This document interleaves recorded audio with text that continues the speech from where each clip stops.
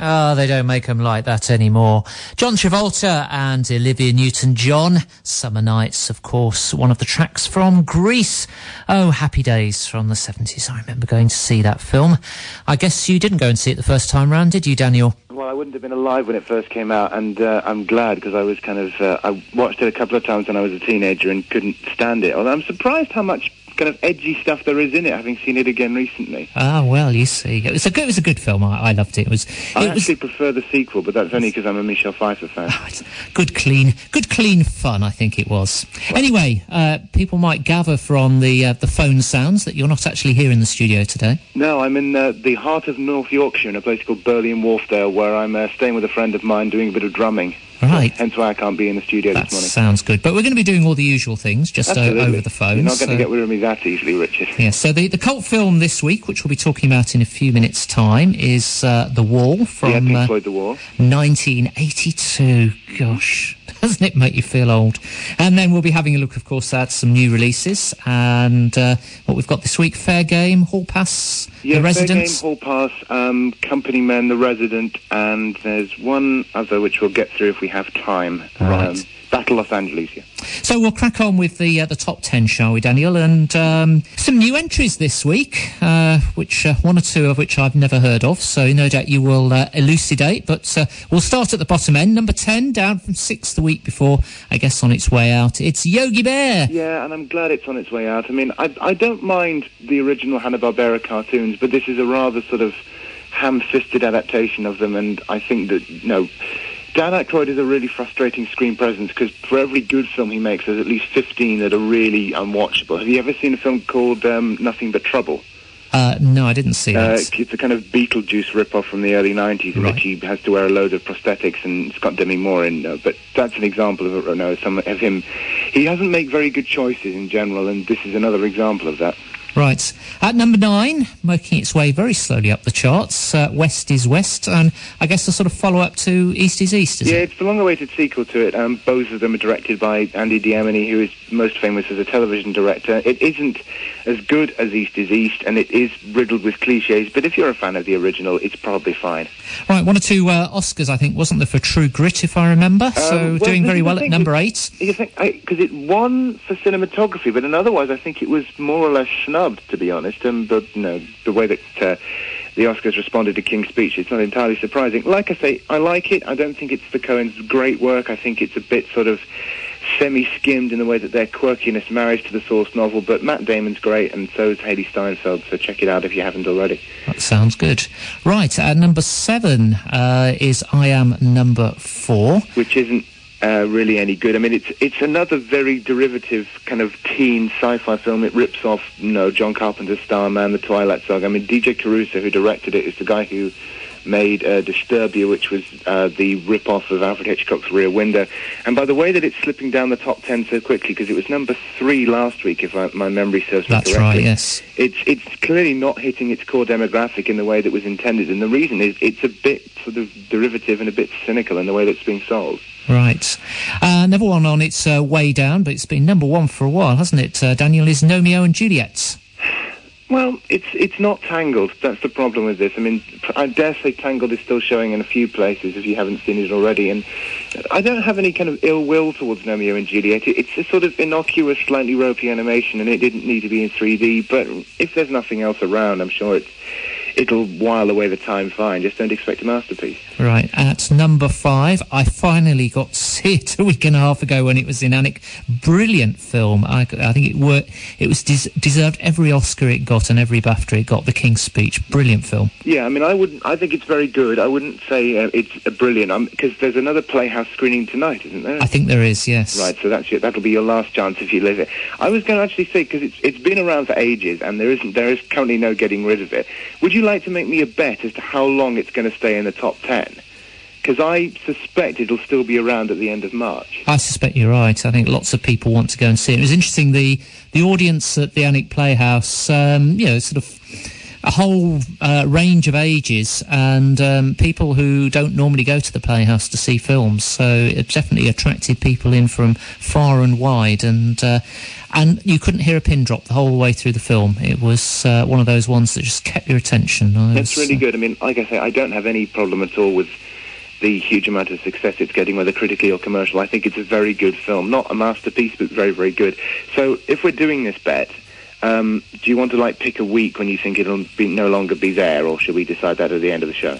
Let's go for that at the end of the show, shall we? I shall have a ponder on that one. All right. Okay, number 4 is an alien story. Yeah, it's Paul, and it's not the full-on Simon Pegg, Nick Frost experience that I wanted it to be. It does look like it's had all the sort of interesting, geeky edges taken off to appeal to a mainstream audience, but hopefully if people are still going to see it, then some of that money will find its way into the coffers of Edgar Wright, and they can go back and make another film together. Right, the first of our new entries this week. I have seen some previews of this one. It looked very interesting. Unknown. Now, have you seen the trailer for this? Yes, I did, yes. Because if you've seen the trailer, you've pretty much seen the film. It's right. Yeah, it's, the way that marketing works nowadays. Liam Neeson's having a very interesting point in his career, because he's nearly 60, but he's having some kind of late-period renaissance as a hard-man action hero. And as far as I'm aware, he does most of his own stunts, which is quite impressive. In terms of the plot, however, it's a bit plodding. It's a sort of... There are similarities in a way with things like Changeling or The Lady Vanishes, which is a very good early-period Hitchcock film from the 30s. The only remarkable thing about it from my point of view is there is a supporting performance by Bruno Ganz, who is most famous for playing Hitler in Downfall, or the Undergang, as it's known. So there's a sort of interesting, charming idea that he's gone from playing Hitler to an ex-Stasi agent. That's what happened at the end of the war. He's also in Wings of Desire, if you haven't checked that out. He plays one of the angels. So if you haven't seen that film, that is one you really have to see. It's a great Wim Wenders work. Great. Liam Neeson was on Graham Norton last night. Very nice to watch him as well, I've got to say. But yeah, he seems a lovely guy. I don't think... he's done a lot of interesting work. I'm not the biggest fan of Schindler's List, but he is a good actor. Right. At number 2, it's Matt Damon's latest... I guess a little bit of the Bourne genre, isn't it? The Adjustment Bureau? Yeah, it was billed by one of the posters as Bourne meets Inception, which it isn't. But it's good, silly fun. It's quite close to the work of Richard Kelly, who's the guy who made Donnie Darko. It's like I say, a rather sort of contrived plot based loosely on a novel by Philip K. Dick, whose work inspired Blade Runner and Total Recall and so forth. It's carried by the relationship between Matt Damon and Emily Blunt, which is believable and charming, and I'll watch anything with Terence Stamp in. Incidentally, if you are a Superman fan, go and get the Richard Donner cut of Superman 2 on DVD, where basically Richard Donner went back and took out all the sort of camp nonsense that Richard Lester put in when he took over that film. And very good performance from Terence Stamp and what is still the defining Zod. And if they put Zod in the Man of Steel film that's coming out next year, they're going to really struggle to get a better performance. So when we were chatting a couple of weeks ago, we were saying how much we both liked the Bourne trilogy. Do you think this one compares? Well, it's a lot sillier and lighter than the Bourne series, and we'll come on to the Bourne again when we talk about Fair Game, because there's the Doug Neiman collection. Like I say, it's not a top-level Philip K. Dick adaptation, and it isn't a great political thriller in the way that, for instance, the Bourne Ultimatum is, because I still think that is just a film that hits every single note constantly. But, it's good, frothy, silly fun, and I don't have a problem with it. Great, good. Now, number 1, I haven't heard of. But you said you have, so tell me about it. Which now this is a bit of a problem for me. On the one hand, I'm very glad that an animation has managed to kind of take so much money, go straight to number 1 in the box office without being in 3D.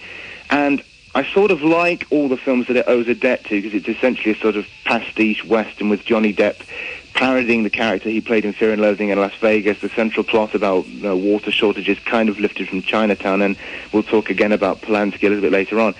The problem is that it's directed by Gore Verbinski, who is a complete hack. He is most famous for helming the Pirates of the Caribbean series, of which the 4th one is in the works, although he's not involved with it. He also made that abysmal remake of The Ring, the Japanese horror film with Naomi Watts in. And my problem is that as much as I'm sure that Rango might be sort of decent and fun on its own terms, if people kind of pay to see it, it might sort of be taken as a carte blanche for him to release another sort of bloated, sprawling franchise on an already unsuspecting public. So The film itself is probably okay, but it's, you have to be a little bit conscientious with your film choices when you're around someone like Verbinski, who, if you let him off the leash, will just make horrible films.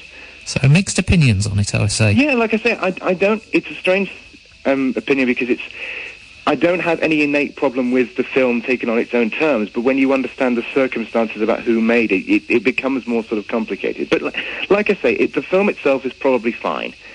So I know. I'm not going to kind of condemn you if you go and see it, but just be wary about the people behind it. Okay, so assuming everybody's seen the King's Speech, what else would you be recommending in the top 10? Well, if you haven't seen True Grit already, go and see that. Otherwise, The Adjustment Bureau is probably the standout. Like I say, Rango's fine, but I won't be jumping out to see it. So yeah, those two, I'd say. Okay. Unknown is okay, but it's a bit sort of plodding and formulaic. Lionheart Radio. Now, for kids who grew up in the late 70s and early 80s with Pink Floyd and Deep Purple and Status Quo and all those great bands, we will enjoy this week's cult film, won't we? Yeah, Pink Floyd The Wall, which is an adaptation of Pink Floyd's 1979 double album, and I think you said you had a copy of it on vinyl. Yeah, I think I do, yes. You managed to find it in the attic and dust it off? No, it's one of those things that's buried under piles of stuff, as you always get in lofts, don't you? It goes up there and never comes down again. Yeah, in many ways that's a shame. So it's an adaptation of the album. The creation of this film is generally seen to be the reason that the band sort of broke up in the early 80s, because a kind of potted history of the lead up to this. Following the success of their previous album called Animals, the band migrated to France to get around British tax laws and avoid the sharp end of punk that was coming out. You had sort of John Lydon walking down the streets of Carnaby Street with T-shirts on saying, "I hate Pink Floyd." So, there was still a sort of idea that they could get lynched in public. They spent a year writing this album, during which time Roger Waters effectively took control of the band, fell out with David Gilmour, the guitarist, and fired the keyboardist Rick Wright, just saying that he was being uncooperative.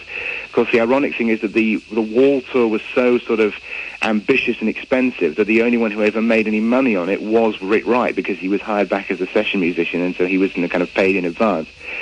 So the film has a very sort of troubled and complicated production history. It was originally intended to be a concert film directed by Gerald Scarfe, combining the footage of the band from their US tour with the animations that he'd done, like the flowers, the marching hammers, and those sort of famous images with it.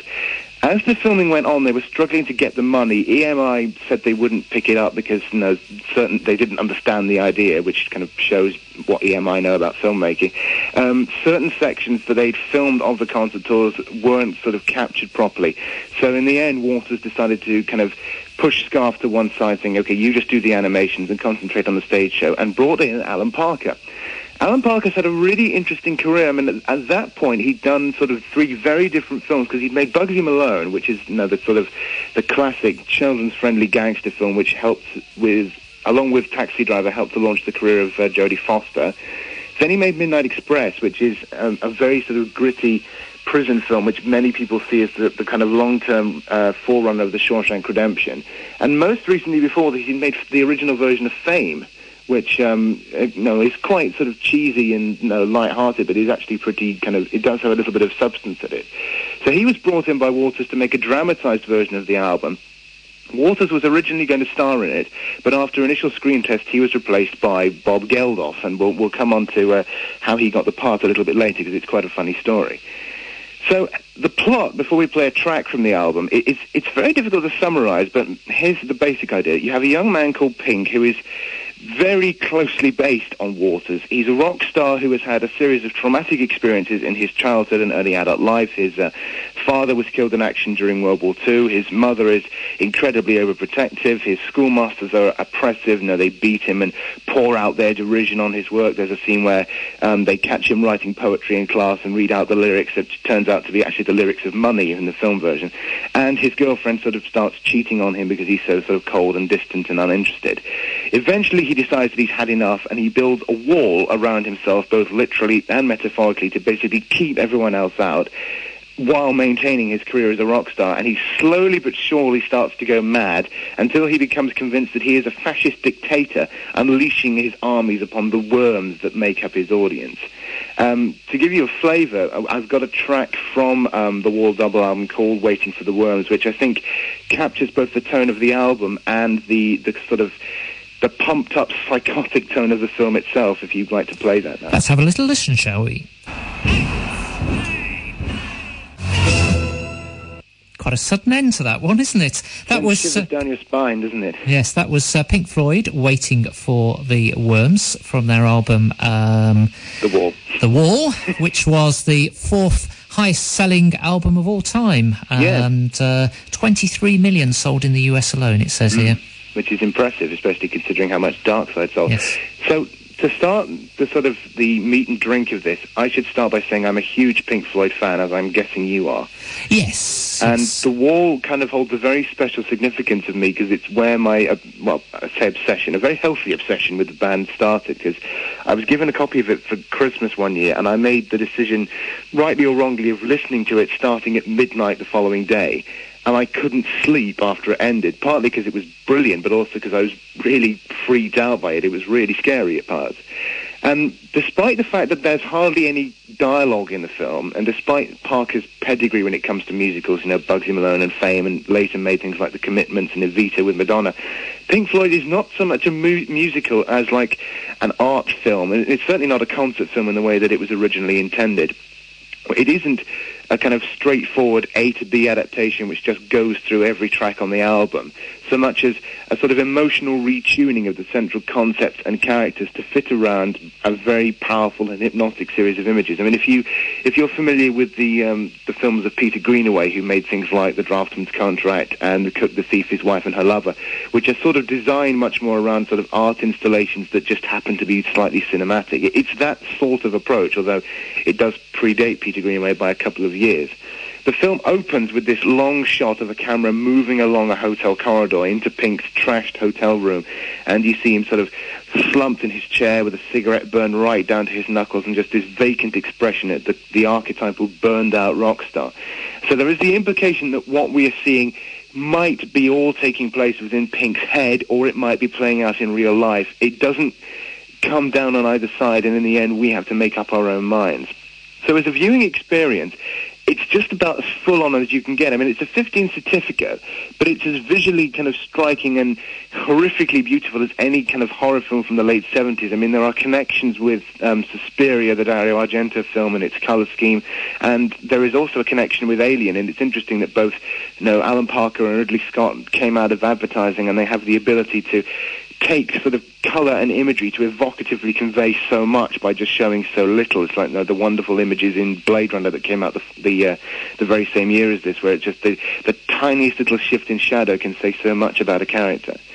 Because of the complicated production process of the film and the way in which you had Alan Parker, Roger Waters and Gerald Scarfe kind of all fighting with each other and always coming up with new ideas, you can't honestly say that the film hangs together as a coherent piece. I mean, there are little moments throughout which are sort of ropily put together, like the Run Like Hell sequence, which is you have the crowd sort of marching in time, and it is very badly choreographed, like it was made up in 5 minutes, because that's probably how it happened, to be perfectly honest with you. There is also the central problem of the characterization of Pink, in that you have Bob Geldof playing the character on screen in physical form, but most of the songs are still being sung by Roger Waters, either re-recorded with altered lyrics in the case of Mother, or they're lifted straight from the double album, and it's a question of, well, whose story is this and how are you telling it and that sort of thing. The point is, however, if you sit there sort of questioning all the little things like the role of the unreliable narrator, or whom are the audience identifying with, you will sort of come out having missed the point, and the film will seem a bit sort of pompous and over the top. The only way to properly experience Pink Floyd The Wall is the same way you'd sort of experience, I don't know, a David Lynch film or Apocalypse Now, in the sense that you'd sit there, say, show me what you've got and I won't ask questions, and you just let it wash over you, because it's much less a tone in narrative cinema than a sort of emotional, tonal experience. I mean, you have to bear in mind, of course, that a lot of The Wall is based almost directly on Roger Waters' own life. It's about him venting his spleen about the world of rock and about just life in general. So you'll either sit there saying, get a life, you overprivileged oaf, or you will sort of identify with some, if not all, of his qualms. Now, I suppose you'd say about most films, but this must be really one that's you've got to watch on a widescreen rather than on a little television in the corner. Yeah, it is fantastic when it's projected. I have seen it on the big screen, and it's, don't sit on the front row because you won't get through the first 10 minutes. So from a visual point of view, like I say, it's full on, but it in terms of its sort of colour scheme, it is extraordinary. I mean, Parker is a great visual artist who knows how to manipulate colour. I mean, he's kind of... You start with all these sort of realistic shots of 1940s Britain in which everything's kind of khaki and pale blue and washed out to give the sense of, a world that's sort of clinging on to the past. And then he intercuts that with sort of stark, haunting blacks and deep, really bloody reds of Pink's nightmares. There's a famous bit in the first 15 minutes called the Thin Ice sequence where Bob Geldof is floating on his back in a swimming pool and the camera's kind of moving up and down his body as the swimming pool slowly turns from water into blood and he starts to drown, and it's a really powerful image. And the interesting thing I discovered when I was researching this is when they filmed it, they discovered that Bob Geldof actually couldn't swim. So what they did was they borrowed the life cast of Christopher Reeve that they used in the Superman flying sequences, just as basically a fiberglass shell in the shape of Christopher Reeve's back. They hung it just over the swimming pool so that it was touching the surface of the water, and he could just lie on his back and sort of flail around a bit aimlessly, and they made it look as if he was drowning. I think you love those stories. I think they're great, aren't they? What really went on behind the scenes, isn't it? Yes, there's a couple of others which we can touch on if we have time. Yeah, another thing I found out during my little bit of research, apparently Bob Geldof didn't originally want to do the part. Yeah, I mean, we may as well come on to this now then, because he was... Like I say, it was originally going to be Waters, but he did the screen test, which didn't come out all that well, because basically Roger Waters, with the best will in the world, is not an actor. And Bob Geldof, who at the time, he was sort of at his peak in terms of what he was doing with the Boomtown Rats, and he got into a cab with the producer of the film who pitched it, saying, we want you to be in this film, and he said, no, I can't do this, I can't stand Pink Floyd. The ironic thing is that the guy who was driving the taxi was Roger Waters' brother. So he was sort of press-ganged into it. Yeah. We may as well come on to his performance now. What did you think of it, in terms of, do you think it was any good? Such a long time ago. I'm trying to remember. I mean, it's one of those that you remember for the film and you remember the visuals. I'm not sure I especially remember the acting from it. Yeah, it was... there wasn't a lot of dialogue, and it's one of those that's... It's more about the impact that stays with you than perhaps for me, having remembered it as a great piece of dramatic film. Yeah, I mean, like I say, it is in a way an art film, like rather than like an extended music video or anything like that. But I think that Bob Geldof, considering that he was working under very sort of complicated, troubled circumstances, does a pretty good job of conveying someone descending into madness to the point at which he has to shave his own eyebrows off, which must have got him a fair bit of stick when the film was, in the months after it was released, when he still couldn't grow his hair back. In a way, though, despite the fact that Parker's visual style is really, really good, and which does have a connection with Dario Argento in the sense of what is gruesome and horrific can also be incredibly beautiful. There was that quote from Eli Roth about Argento saying he puts the gore in gorgeous, which is a great quote. The most visually striking elements in the film for me are the animations of Gerald Scarfe. There is something inherently psychotic about them, and the most famous image that he came up with is the Marching Hammers, which featured in the music video for Another Brick in the Wall Part 2, which is where most people will be familiar with The Wall. Oh, don't you remember that? Yes, That was an amazing video, wasn't it? And I mean, as far as I'm aware, all the animations of that were lifted from the concert tour, because it was kind of taking place around the same time. But it's just it's such a simple image of just a hammer with sort of Nazi regalia in terms of the combination of red and black, but it just works. It's such a brilliantly simple image of, this unthinking, oppressive and unrelenting force. But you have also the other images that he comes up with, like the two flowers which intermingle, they morph into sort of sexual organs. The female devours the male, which is sort of an expression of Pink's sexual inadequacy. And then you have the whole of the Goodbye Blue Sky sequence, which starts with a dove being ripped open to reveal this black eagle. The eagle then turns into a German bomber, and then it finishes with this Union Jack on a pole collapsing and turning into a bleeding cross. I mean, it's just epic and harrowing imagery, which sort of really cuts to the heart of the film about the futility of war, about alienation, about death and madness and so forth. So like I say, when we were talking about Bob Geldof's performance, it is much more than just a sort of series of music videos. Like there's an idea here and an idea here and an idea here, but there's sort of plodding stuff in between. It is, at heart, a film about madness and alienation, about the walls that get built between people and how the idea of protecting oneself by shutting others out just doesn't work. I mean, for all the darkness of the album, it does end on a sort of ambiguously hopeful note in the way that the wall comes down, and while it's implied that Pink might or might not survive, there is sort of hope for the rest of us. And it is a really unusual but really interesting character study of one man wrestling with demons, some of which are his own creation, struggling to live with others, and retreating into fantasy to cope with just the realities of touring. And I do think, having kind of talked through Geldof's work, I think it's probably the best thing Geldof has ever done, because I'm not a massive fan of his music, either with the Boomtown Rats or his solo career, but there's just something about his performance, even when he's singing, and it's sort of grating against the music, and it works. There's no other way of describing it. But it's, like I said, a character study. You have this central sort of figure whom it's very difficult to sympathize with because he's a rich and successful rock star and he's having problems and so forth. But it uses the character as a sort of prism to look at the whole aspect of rock and roll, which, like I say, was being attacked by punk and disco and so forth. And the music scene was changing, and Pink Floyd were one of the bands that was sort of threatened with extinction during that period. And so you have all these kind of experiences of Roger Waters' own career sort of filtering through the unpleasant experience of rock bands playing in stadiums is likened to fascist rallies with individual fans being picked off, which is a sort of wry joke on Waters' part, because The Wall came out of an event of them playing at the Olympic Stadium in Montreal and him actually spitting at one of the fans who were sort of clambering up on the stage trying to get at him, and he felt that he was completely distant from them. You have the characters of the sort of groupies and unfaithful girlfriends running amok. I mean, some have argued that the film is misogynist because it depicts the girlfriend as being, well, in the Jawad Scarf animation, she comes across as a praying mantis.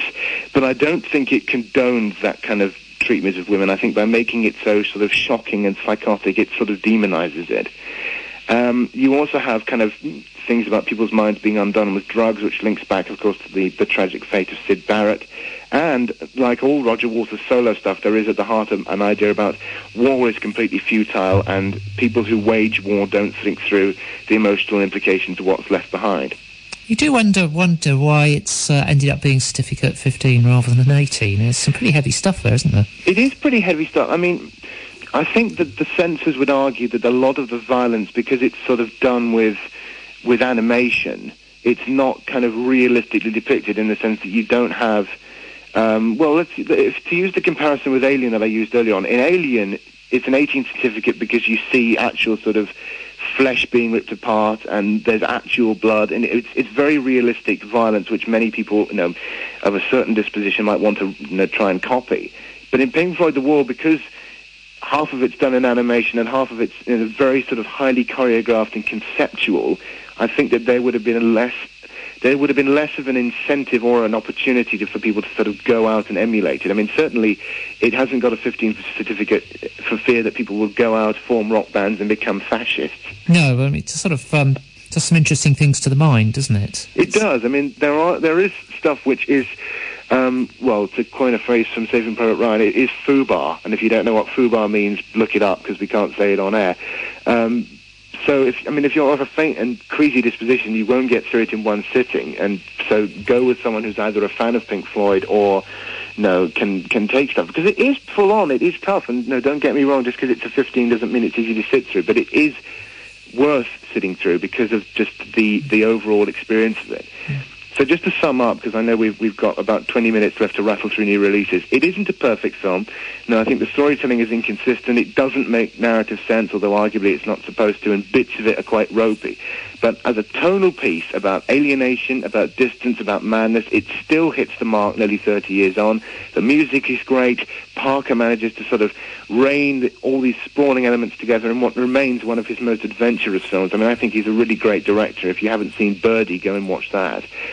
It does justice to the album, albeit indirectly, and if you have an interest in rock or prog or kind of any of rock history at all, then it is consummate viewing, and there's no way about it. Great. Well, we're just going to take a very quick break for a couple of messages, and then shall we come back and have a look at the new releases? Sure. This is the fresh sound for the district. Live from Alnwick. This is Lionheart Radio. And it's Richard Dale and Daniel Mumby with you this Saturday morning, and we move on now to have a look at the new releases. Can I just say, before you jump in with that, we should mention which cult film is coming up next week. Mad Max 2. Yeah, The Road Warrior, because we'll plan to do all the Mad Max films, but we'll sort of spread them out over a few weeks so you get a combination of stuff. Yeah, one to look forward to, I think. Mm-hmm. Right, shall we start with Fair Game? Yeah, okay. Fair Game, new film from Doug Liman, who is best known for directing The Bourne Identity. And when we first did this show, we had a bit of a disagreement about the Bourne series, because you think Identity is the best one.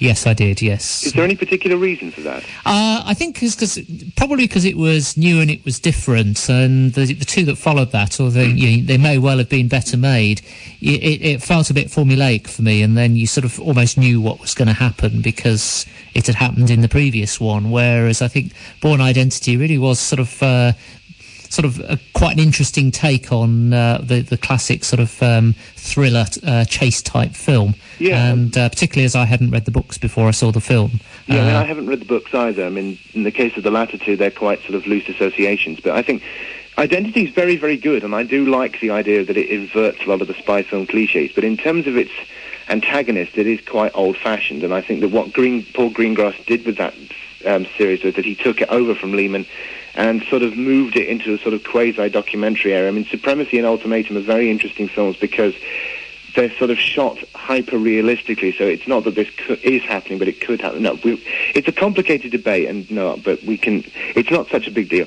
So Doug Liman made The Bourne Identity. He's had a very kind of up-and-down career, because he started his career with Swingers, which launched the jobs of Vince Vaughn and Jon Favreau.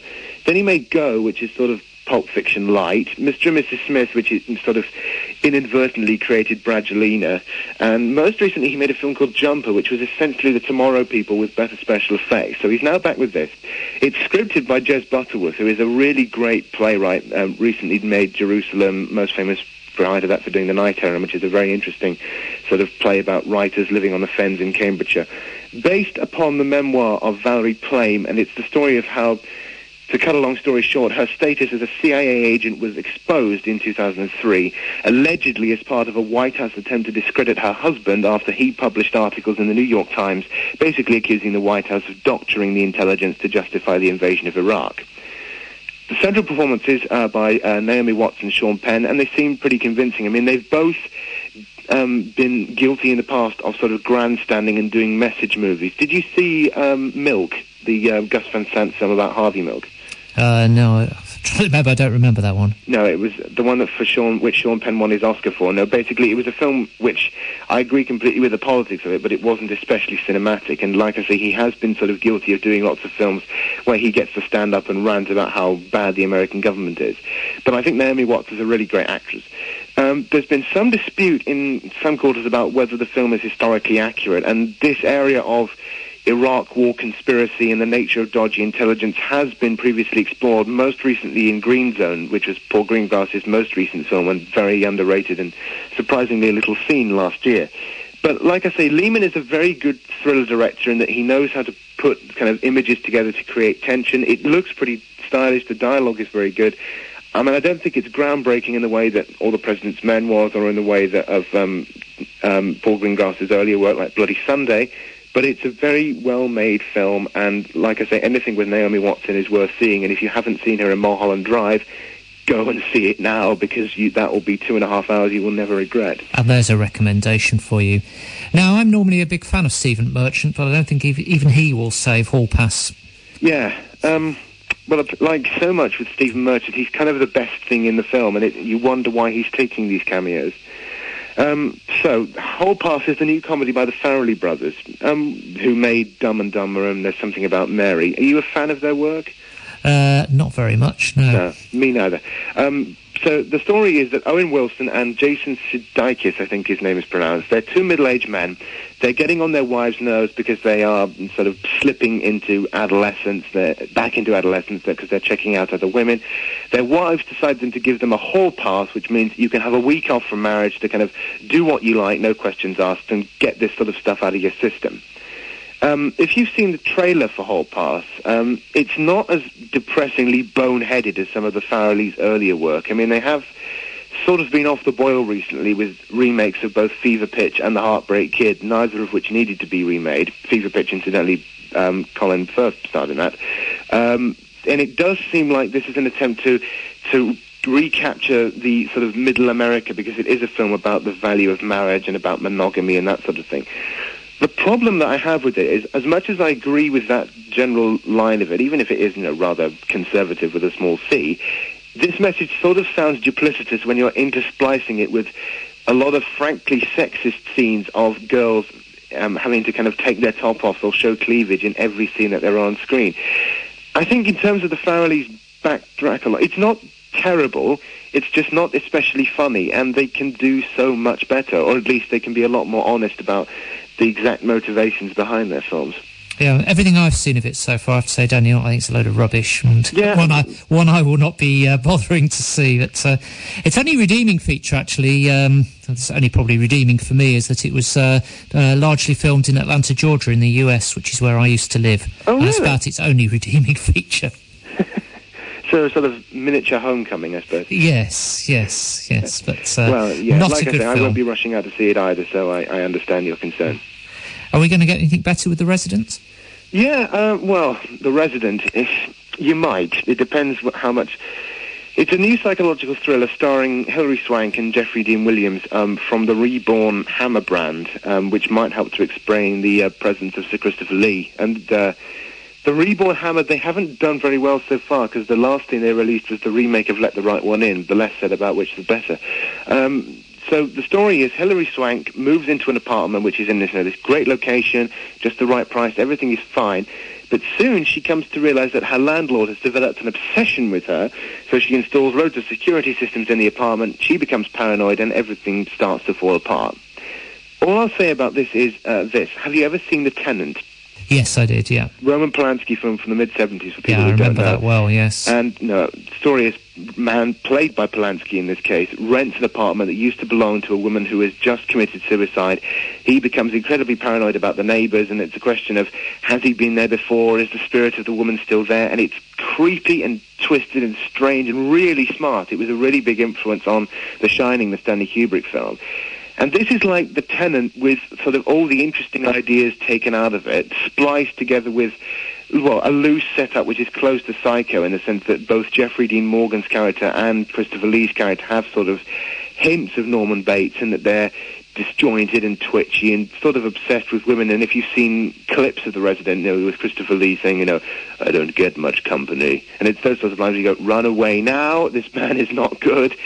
So, I mean, if you're a genre fan, which I am, there's probably stuff in The Resident which will be slightly sort of charming and inventive, but it isn't anything remarkable, and it will probably have its kind of actual life on sort of TV and DVD. I mean, certainly it's not up there with The Tenant or any film in Roman Polanski's Apartment trilogy. And if you haven't seen either that or Repulsion or Rosemary's Baby, again, go and get them. So it's not terrible. Again, it's just a bit unoriginal and a bit full of itself, frankly. So a maybe. It's sort of a thumb halfway up. Right. So now we've got a bit of a Hollywood who's who for the next film, haven't we? Ben Affleck, Chris Cooper, Kevin Costner, Tommy Lee Jones, who I'm a great fan of, The Company Men. Yeah, which is the debut film of John Wells, who's has had a very odd career, because I was checking out his IMDb the other day when I was preparing for this. There might be more than one John Wells, so I might be wrong, but he started out as an actor with bit parts in the spoof version of Casino Royale, and he also turns up as one of the henchmen in For Your Eyes Only, which we were talking about the other week.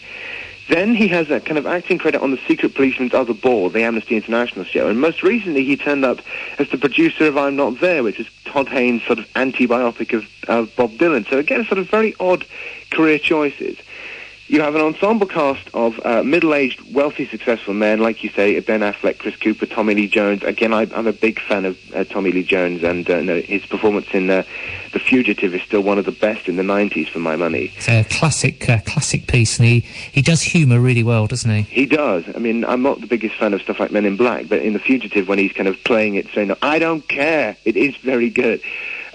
So the story is they're all middle-aged men. They get made redundant during the recent financial crisis, and they have to sort of reevaluate their position in life as working men, as husbands, and as fathers. And there's a whole kind of thing of the company that they used to work for was just, it made money, and now they've got to actually make stuff because one of them goes off and becomes a carpenter.